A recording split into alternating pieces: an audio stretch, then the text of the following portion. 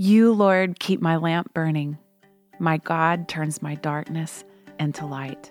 Psalm 18:28. Hey, all you beautiful people, and welcome to the Glorious and the Mundane podcast. I'm your host, Christy Nockels.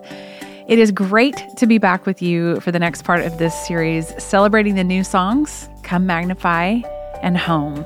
I have loved seeing your messages and comments surrounding these songs, and I've loved how many of you have expressed in detail what they've already meant to you. So sweet.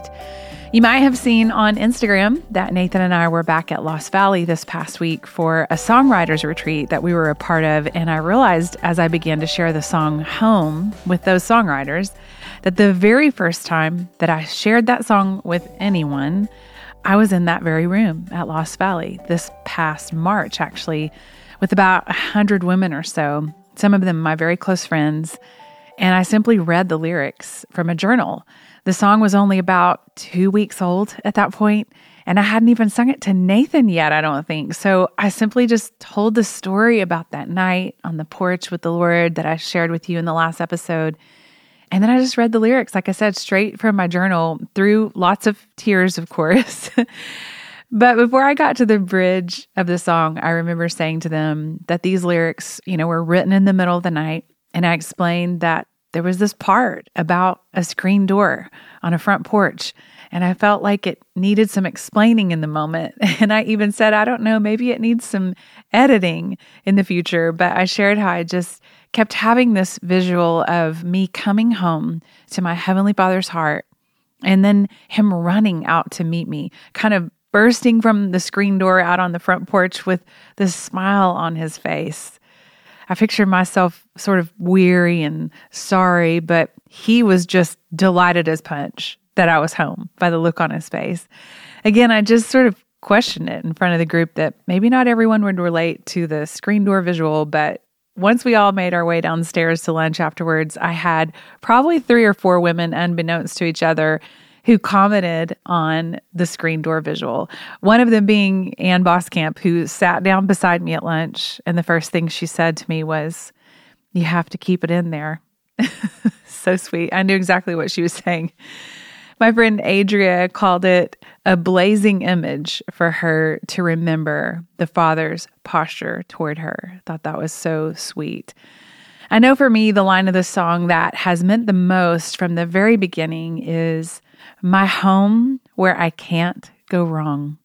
That's been the blazing image that I've needed, as it seems that there's just a million places that I can go wrong in the world we're living in.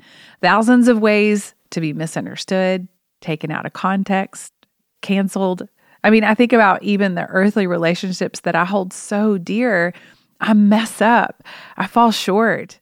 And yes, family is a place where we should feel like we can't go wrong. But as you know, it takes stewardship, attentiveness, patience, humility, and a great deal of grace for each other. But when I think of the one place where I can't go wrong, the place where everything really does come back together again, when I'm able to lean back against who God is completely, the place where I don't even have to use words sometimes when I pray because He just already knows my heart through and through. This is the Father's heart. Some of you might have had the thought, that God feels like the place where you can always go wrong in every way. He might feel like the one place you just can't get anything right. But the point of the song is that you and I can't go wrong when we're running towards Him. When He's true north, our true home, we can't go wrong in that. One of my favorite disciples is John, probably because he referred to himself in the gospel that he wrote as the disciple that Jesus loved. He owned His belovedness as His very identity. But what's so beautiful about this relationship, and my friend Matt Redman even wrote a song around it, is that there is a fear of knowing the Lord that leads to a dear friendship of knowing the Lord. There's an awe of the Lord that leads to intimacy with the Lord. Psalm 25:14 says, "The friendship of the Lord is for those who fear Him, and He makes known to them His covenant." When I wrote down the line, where my heart leans back into your arms. Again, this was in the middle of the night when I jotted these lyrics down. They seemed to be just imparting to me like an instant download. But in the days following, I couldn't help but think of John. And in John 13, where Jesus had just washed the disciples' feet, and he tells them afterwards that one of them will betray him. It says the disciples looked at each other, uncertain of who could do such a thing. And you can just see it playing out, can't you, in your head? And of course, leave it to Peter to be the one to motion to John. He's like, hey, ask him who it is. And it says in the scriptures that John was leaning back against Jesus. They were all reclining around the table, but John was the one that was tucked in close to Jesus' side. I love that.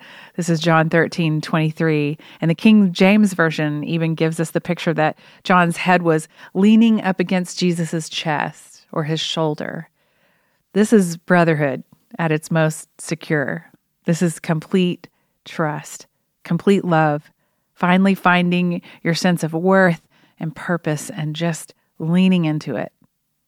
It's not surprising when you picture this that Jesus would not long after this moment entrust his own mother to John while he was on the cross by saying, "Woman, behold your son. Son, behold your mother." And it says that from that time on, John took Mary into his own home. That's John 19:26 and 27. This goes back to some of the concepts in my book, The Life You Long For, about what God is willing to entrust to us when we have been willing to entrust our all to him. When we're willing to find our identity and purpose and belonging 100% in who he is, I believe he begins to trust us. This is why surrender is like a superpower in many ways, because I think about it, we're surrendering ourselves to him, and he trusts himself fully to take care of us. He begins to entrust his heart to us because we've entrusted our heart to him. He trusts the one that we're surrendered to, which is himself. He knows that only he will do when it comes down to just caring for us and being the home that we need. John and Jesus' story continues in such a beautiful way in Revelation 1, which is declared from verse 1 as the revelation of Jesus Christ. And traditionally, this is said to be the same John of the Gospels. But there is some debate in the scholarly world, meaning is this or is this not the same John who was leaning back against Jesus as they all reclined at the table? And what I want to say is, of course, it's the same John. I'll be shocked in heaven if I found out any different, because why wouldn't Jesus have entrusted John with these revelations, these visions? John understood the friendship and the fear of knowing Jesus. I'm not a scholar, but even just verse 5 is a dead giveaway to me, as it says, "To him who loves us and has freed us from our sins by his blood." Skip down to verse 12 and it says, "Then I turned to see the voice that was speaking to me, and on turning I saw 7 golden lampstands, and in the midst of the lampstands one like a son of man, clothed with a long robe and with a golden sash around his chest. The hairs of his head were white, like white wool, like snow. His eyes were like a flame of fire. His feet were like burnished bronze, refined in a furnace. And his voice was like the roar of many waters. In his right hand he held 7 stars. From his mouth came a sharp 2-edged sword, and his face was like the sun, shining in full strength. When I saw him, I fell at his feet as though dead. But he laid his right hand on me, saying, 'Fear not, I am the first and the last, and the living one. I died, and behold, I am alive forevermore, and I have the keys of death and Hades.'" I think we just needed to read that today. Wow. But do you see it though? This beauty and this invitation of getting to behold Jesus and befriend Jesus. And here's another verse in John. I read this to you in the last episode right before I played you the song Home. It's John 14:23. Jesus answered and he said, "Whoever loves me will keep my word, and my Father will love him, and we will come to him and make our home with him." We will come to her and we will make our home with her. So the way we love Jesus is to keep his word. I love this. It's this continual homecoming that has us going further up and farther in. I thought about how these two songs go together in the sweetest way, really. Come Magnify is sort of the further up, and home feels like the farther in.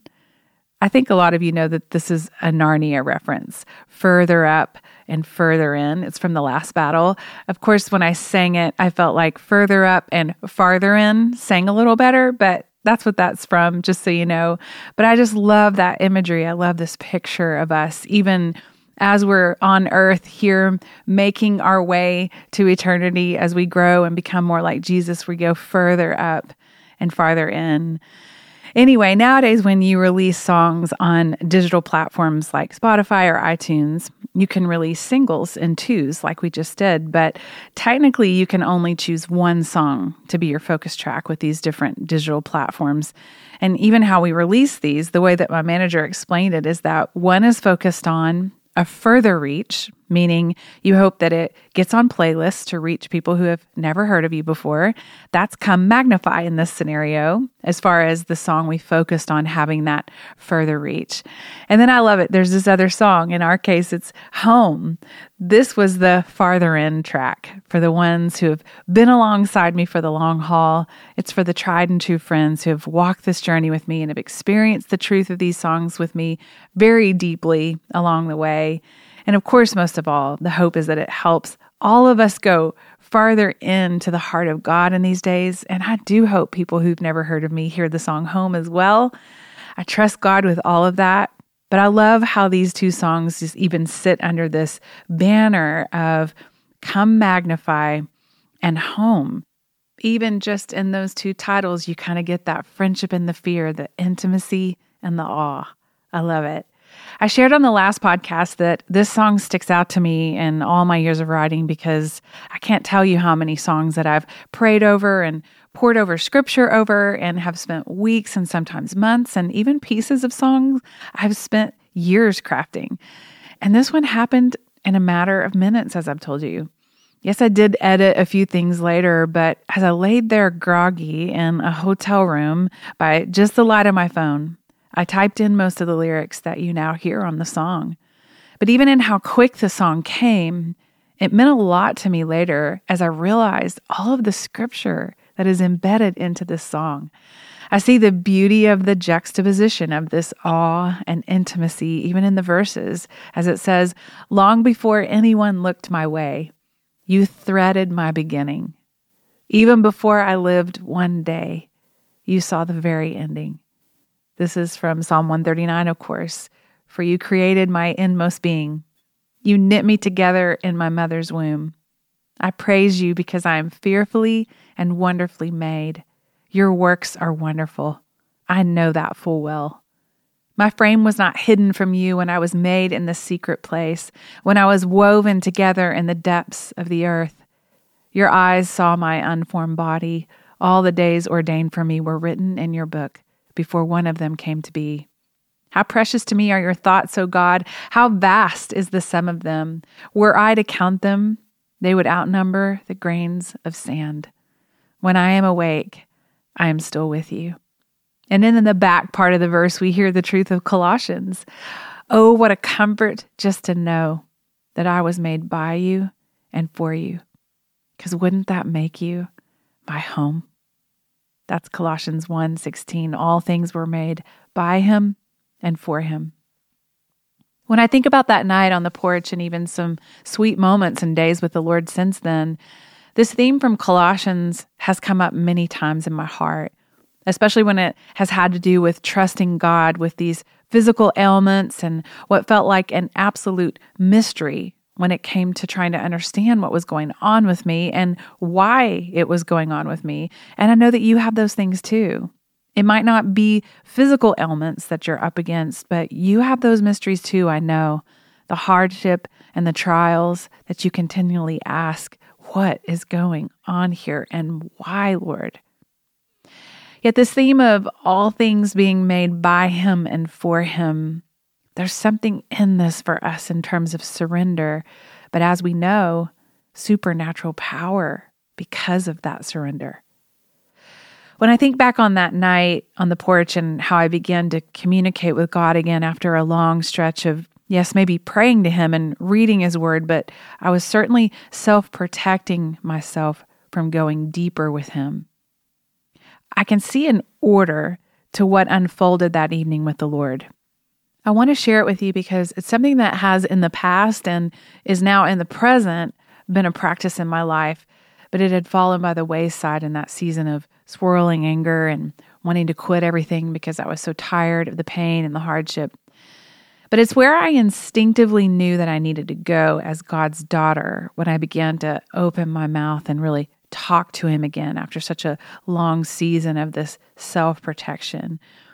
I love to take notice of these things because I do believe that there are postures of our heart that matter to God.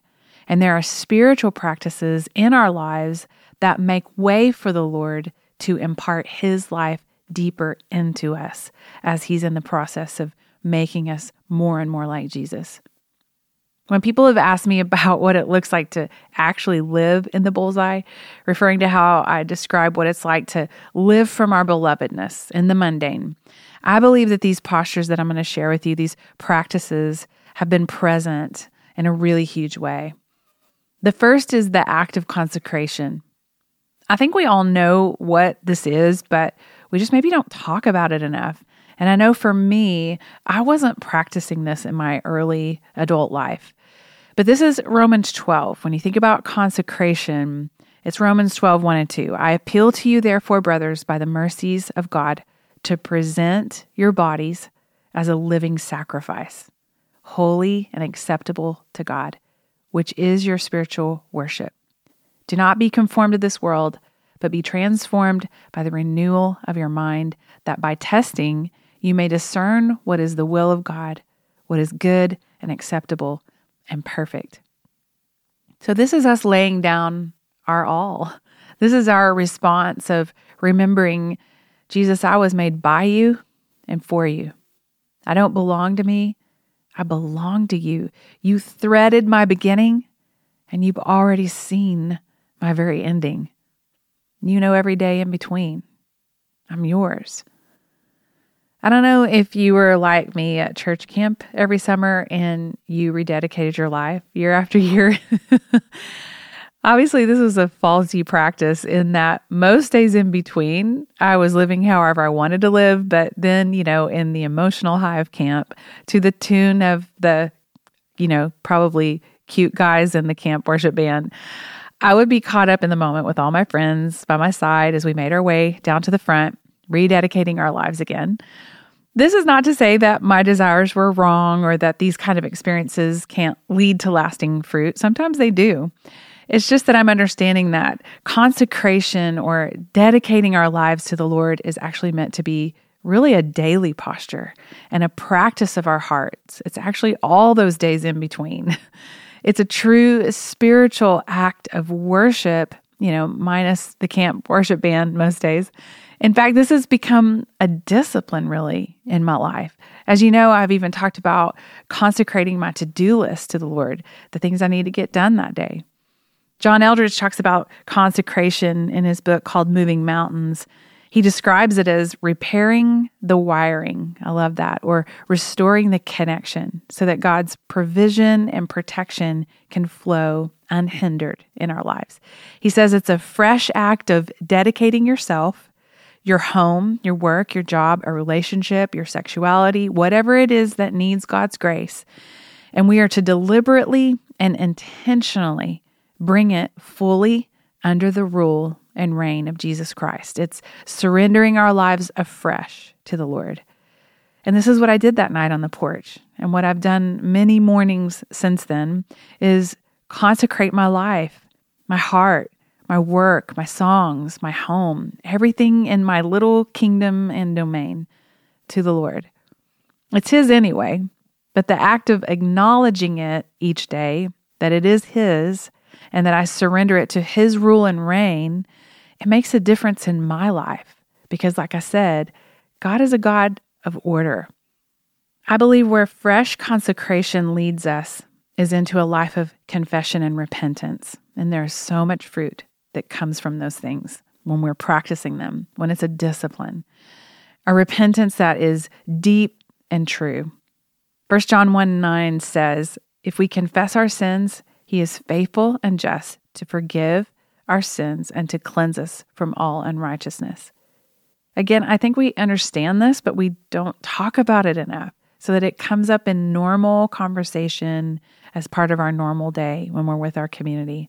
But confession in and of itself is a way that I believe God wants to take us further up and farther in with Him.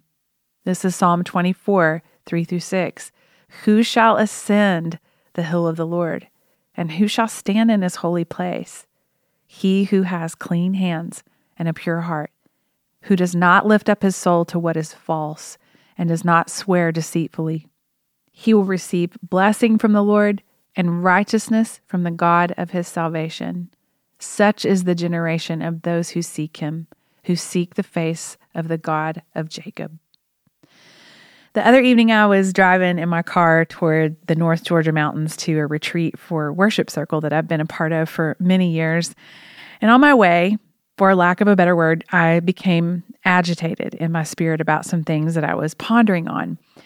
One of them being a very broken relationship between two people that I love and the fact that I cannot fix it. And believe me, I want to fix it.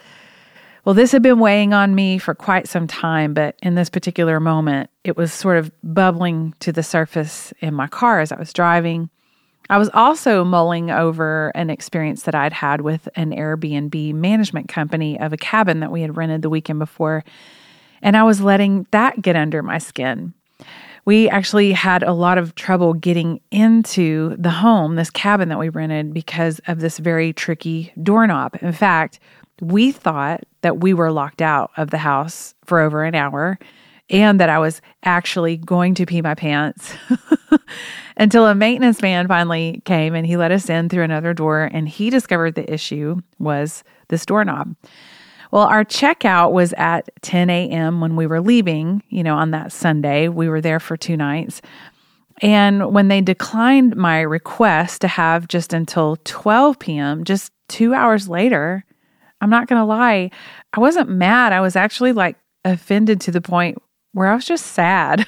My actual feelings were hurt, especially because I had an email in my inbox from the management company that said we could, at that moment, purchase a late checkout for 2 p.m. the day we were leaving.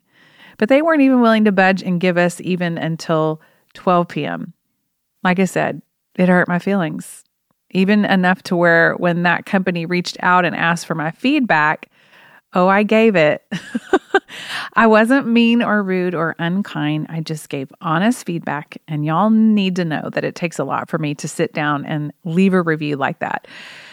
And my feelings were still hurt as I was driving those curvy highway roads to Georgia that evening. And right about that time, a girl in the left lane next to me was not budging to let me over in order to pass several huge trucks that looked like little engines that could on that hilly highway. They were huffing and puffing as they were trying to make their way over each hill.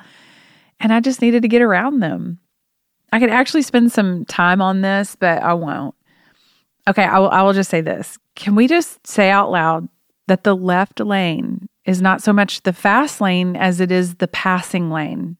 Did you know that in some states it's actually against the law to drive in or stay in, I should say, the far left lane on the highway? The point is that it's used for passing slower vehicles, and then you get right back into the right lane. In other words, you're not really supposed to camp out in the left lane on the highway. It's a passing lane. But this girl, she was camped there, and even with my blinker on, she was not slowing down or speeding up in order for me to be able to pass the trucks. Eventually, I was able to stay put long enough in the right lane, the slower lane, so that I could pass her, and I was able to get out in front of her finally. And when I did, I put my pedal to the metal and I blazed around her. And now I was huffing and puffing over the hilly highway because I felt this annoyance rising in my heart that looked surprisingly a lot like anger. Well, it was right about golden hour when I slowed down from passing her with all my might. And I thought to myself, what in the world is wrong with me? Where is this anger coming from? Well, for the next 45 minutes or so, I was invited into one of the most gorgeous sunset skies I think I've ever seen. Actually, I think my mouth was literally open at one point. I was so in awe of the beauty. And as my eyes were lifted back up to my Creator in those moments, the sense in my heart was, okay, let's go farther in here, Christy. I opened my mouth and I consecrated my life again to God. I just brought everything in my little world underneath His rule and reign. All the things I was agitated about, everything I was worrying about, it all already is underneath His rule and reign. But again, this is just a posturing of the heart and a practice where the out loud surrender of our lives to the Lord helps us to even just bring our hearts to release everything to Him again. And once I did that, I knew what else I needed to do. I needed to confess some sin. I needed to confess anger and arrogance, even speeding around the lady who was lollygagging in the passing lane. Not because it was necessarily wrong for me to pass her kind of aggressively. And I assure you, I did not make any gestures to her. She was probably actually completely unaware of my complete lack of patience and grace. But what I'll say is that little incident was an indicator for me that there was more under the surface that I needed to deal with, if that makes sense. What I've learned is that there's more than meets the eye with repentance. There really is something in it for us if we'll open up and we'll let our pride go and we'll let the Lord show us where He's working. And sometimes it just starts with the silliest things like this. Another passage about repentance is kind of a surprising one, actually, that we don't see all the time. It's from Revelation. It's Revelation 3:19-20, where Jesus says, "Those whom I love, I reprove and discipline. So be zealous and repent." And then He says, "Behold, I stand at the door and knock. If anyone hears my voice and opens the door, I will come into him and eat with him, and he with me." So this gives us this picture of restored fellowship with Jesus, doesn't it? Through repentance. He's like, be zealous, repent. I'm standing here. I'm ready to come in and have fellowship with you. I used to think that when Jesus said, "Behold, I stand at the door and knock," that He was referring to salvation. But He's talking to the churches here in Revelation. It's those He loves and reproves. It's those He's already in the process of correcting and disciplining. My ESV study Bible actually connects this verse in Revelation back to Proverbs 3:11, where it says, "My son, do not despise the Lord's discipline or be weary of His reproof or rebuke.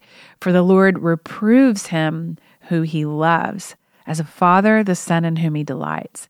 And it goes on to say, "Blessed is the one who finds wisdom and the one who gets understanding. For the gain from her is better than gain from silver, and her profit better than gold. She is more precious than jewels, and nothing you desire can compare with her. Long life is in her right hand. In her left hand are riches and honor. Her ways are ways of pleasantness, and all her paths are peace. She is a tree of life to those who lay hold of her. Those who hold her fast are called blessed." All that to say, my goodness, wisdom is our best friend. And I love that this whole promise around wisdom is right after it says, "Do not despise the Lord's correction." There's wisdom in this. As I sat there thinking on all that I was thinking on, I asked the Lord, what is the root of this? I know that there's anger here. What's the root? Show me. And when something would come to my mind, again, this is a part of just the practice of confession and repentance. When He would bring it to my mind, I would pray through that. And then I would say, "Is there anything else, Lord?" And lo and behold, there were several things actually. So I kept going. And I would say, "Where else are you working in my life, Lord? What else do you want to show me?"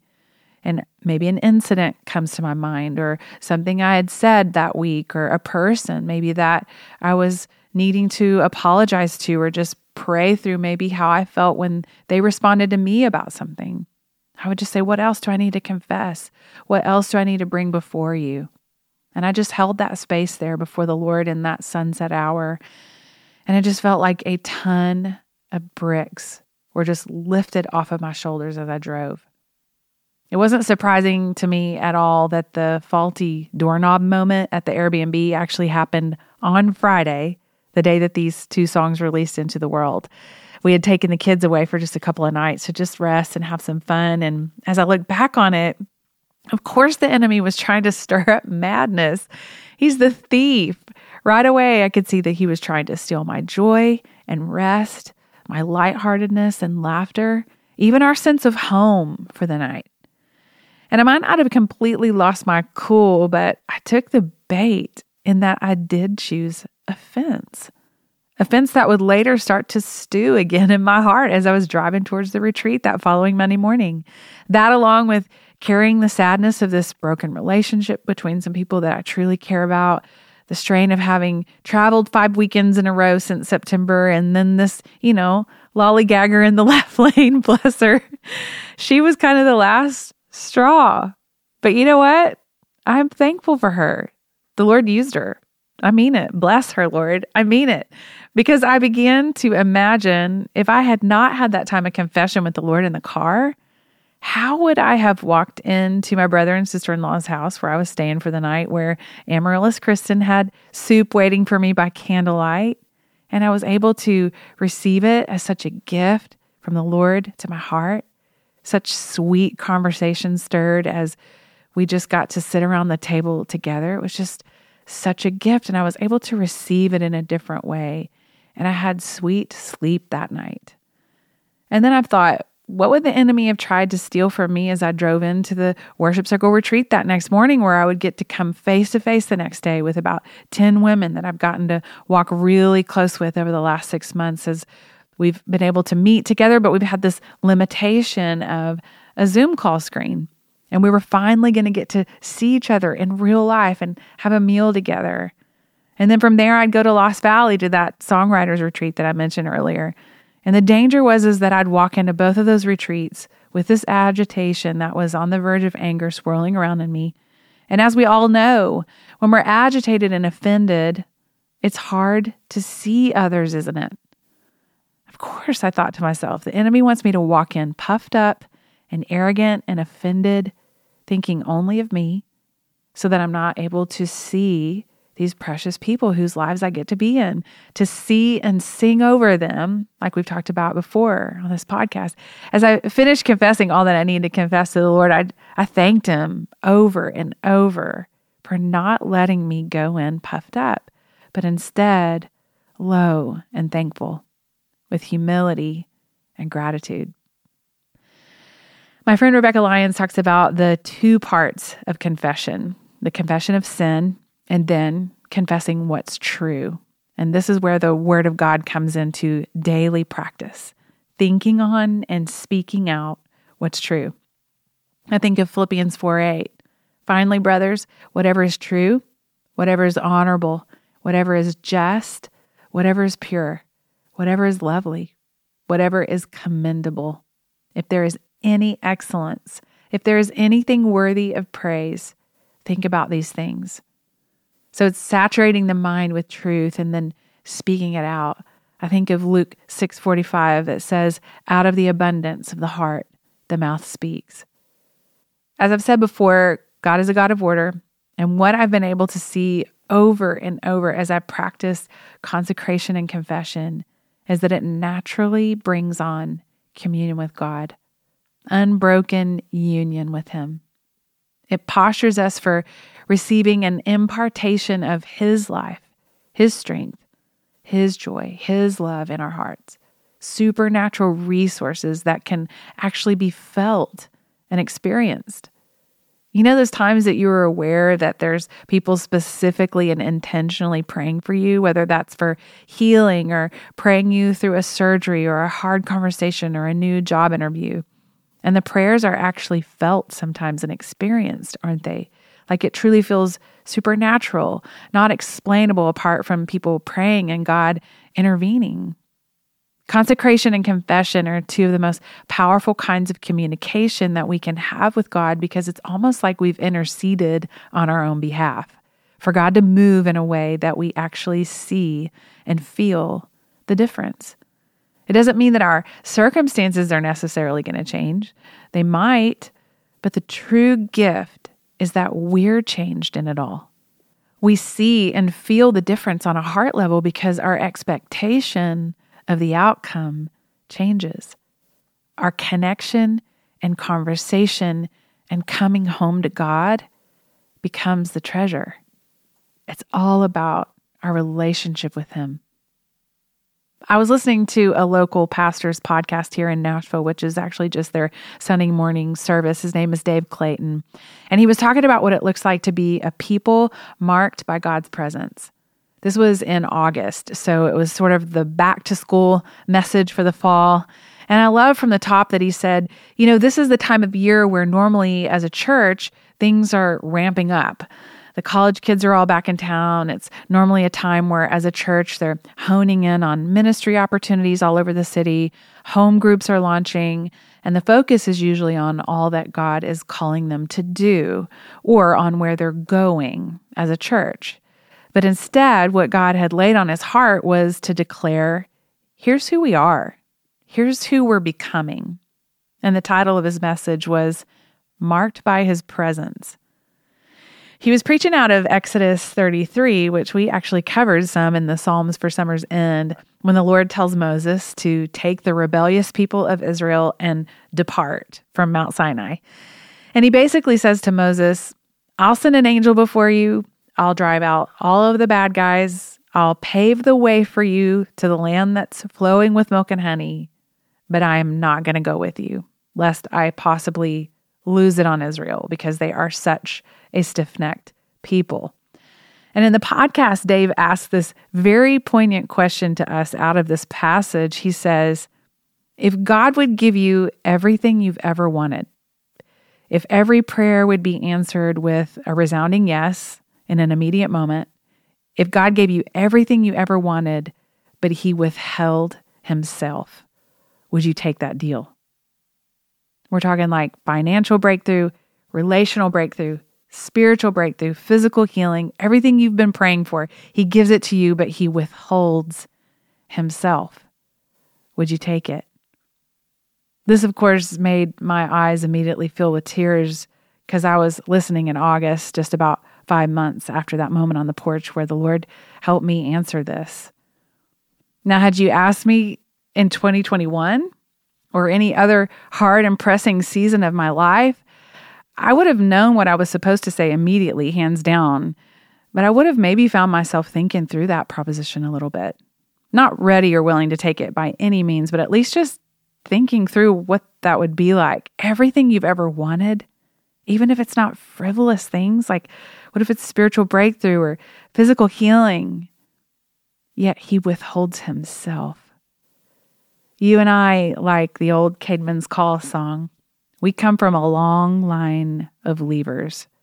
That goes all the way back to the garden where a choice was made, trading God's very presence for wisdom and knowledge and power, the wisdom of the world. Giving up His provision and protection, the walks in the garden and the cool of the evening in order to be like God Himself and know good and evil. This is where we see that you and I also have a common enemy who is always lurking and ready to pounce and steal, always directly opposing what God has already promised and released over us. Dave goes on to say that this question and the answer is the line of demarcation between a religious person and a person who is walking in relationship with the living God. Meaning that a religious person is already not having a relationship with God. So of course, taking the answers and the outcomes and the breakthroughs, like, why not? But what about those who have tasted and seen that the Lord is good? Those who have remembered the songs of our youth on the very bed of our suffering. Those who have found God to be the truest sense of home this side of heaven. We respond like Moses, who says in response to the Lord in verse 15, if your presence does not go with us, do not send us up from here. He says, what else will distinguish me and your people from all the other people on the face of the earth? Moses basically says, if you're not going, we're not going. What good is the promised land if we can't have you They say that Hollywood and even fairy tales, I've sung about this, they only borrow our story over and over. And how many times have you seen the story end where the guy or the girl, they finally get everything they've ever wanted in life? Every dream comes true. And yet in the end, there's emptiness, only sadness. Because not only is there still that nagging sense of longing to belong, that cavern that nothing else can fill up, but the one your heart longs to share the dream with is nowhere to be found.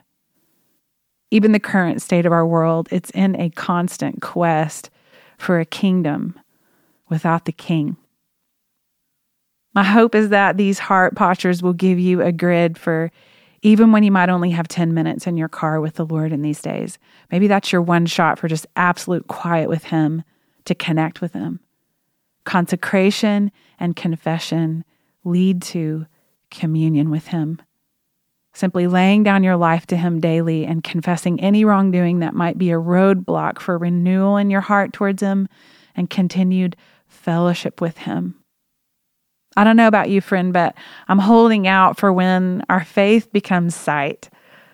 When meeting with the Lord in the invisible mundane here on earth makes way for feasting with Jesus at an actual table someday.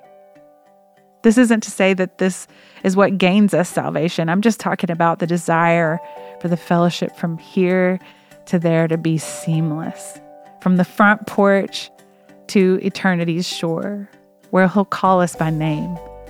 You will know Him, He will know you. I believe this is what it looks like to be marked by His presence in this life and to walk in fellowship with the living God. It's a mind that stays engaged on Him, a mouth filled with conversation with Him, that His word promises us that He hears, a heart turning to gold and diamonds on the inside because of His refining fire, and a life surrendered to what's in store both here and in the age to come when we treasure Him above all things. I'll talk to you soon.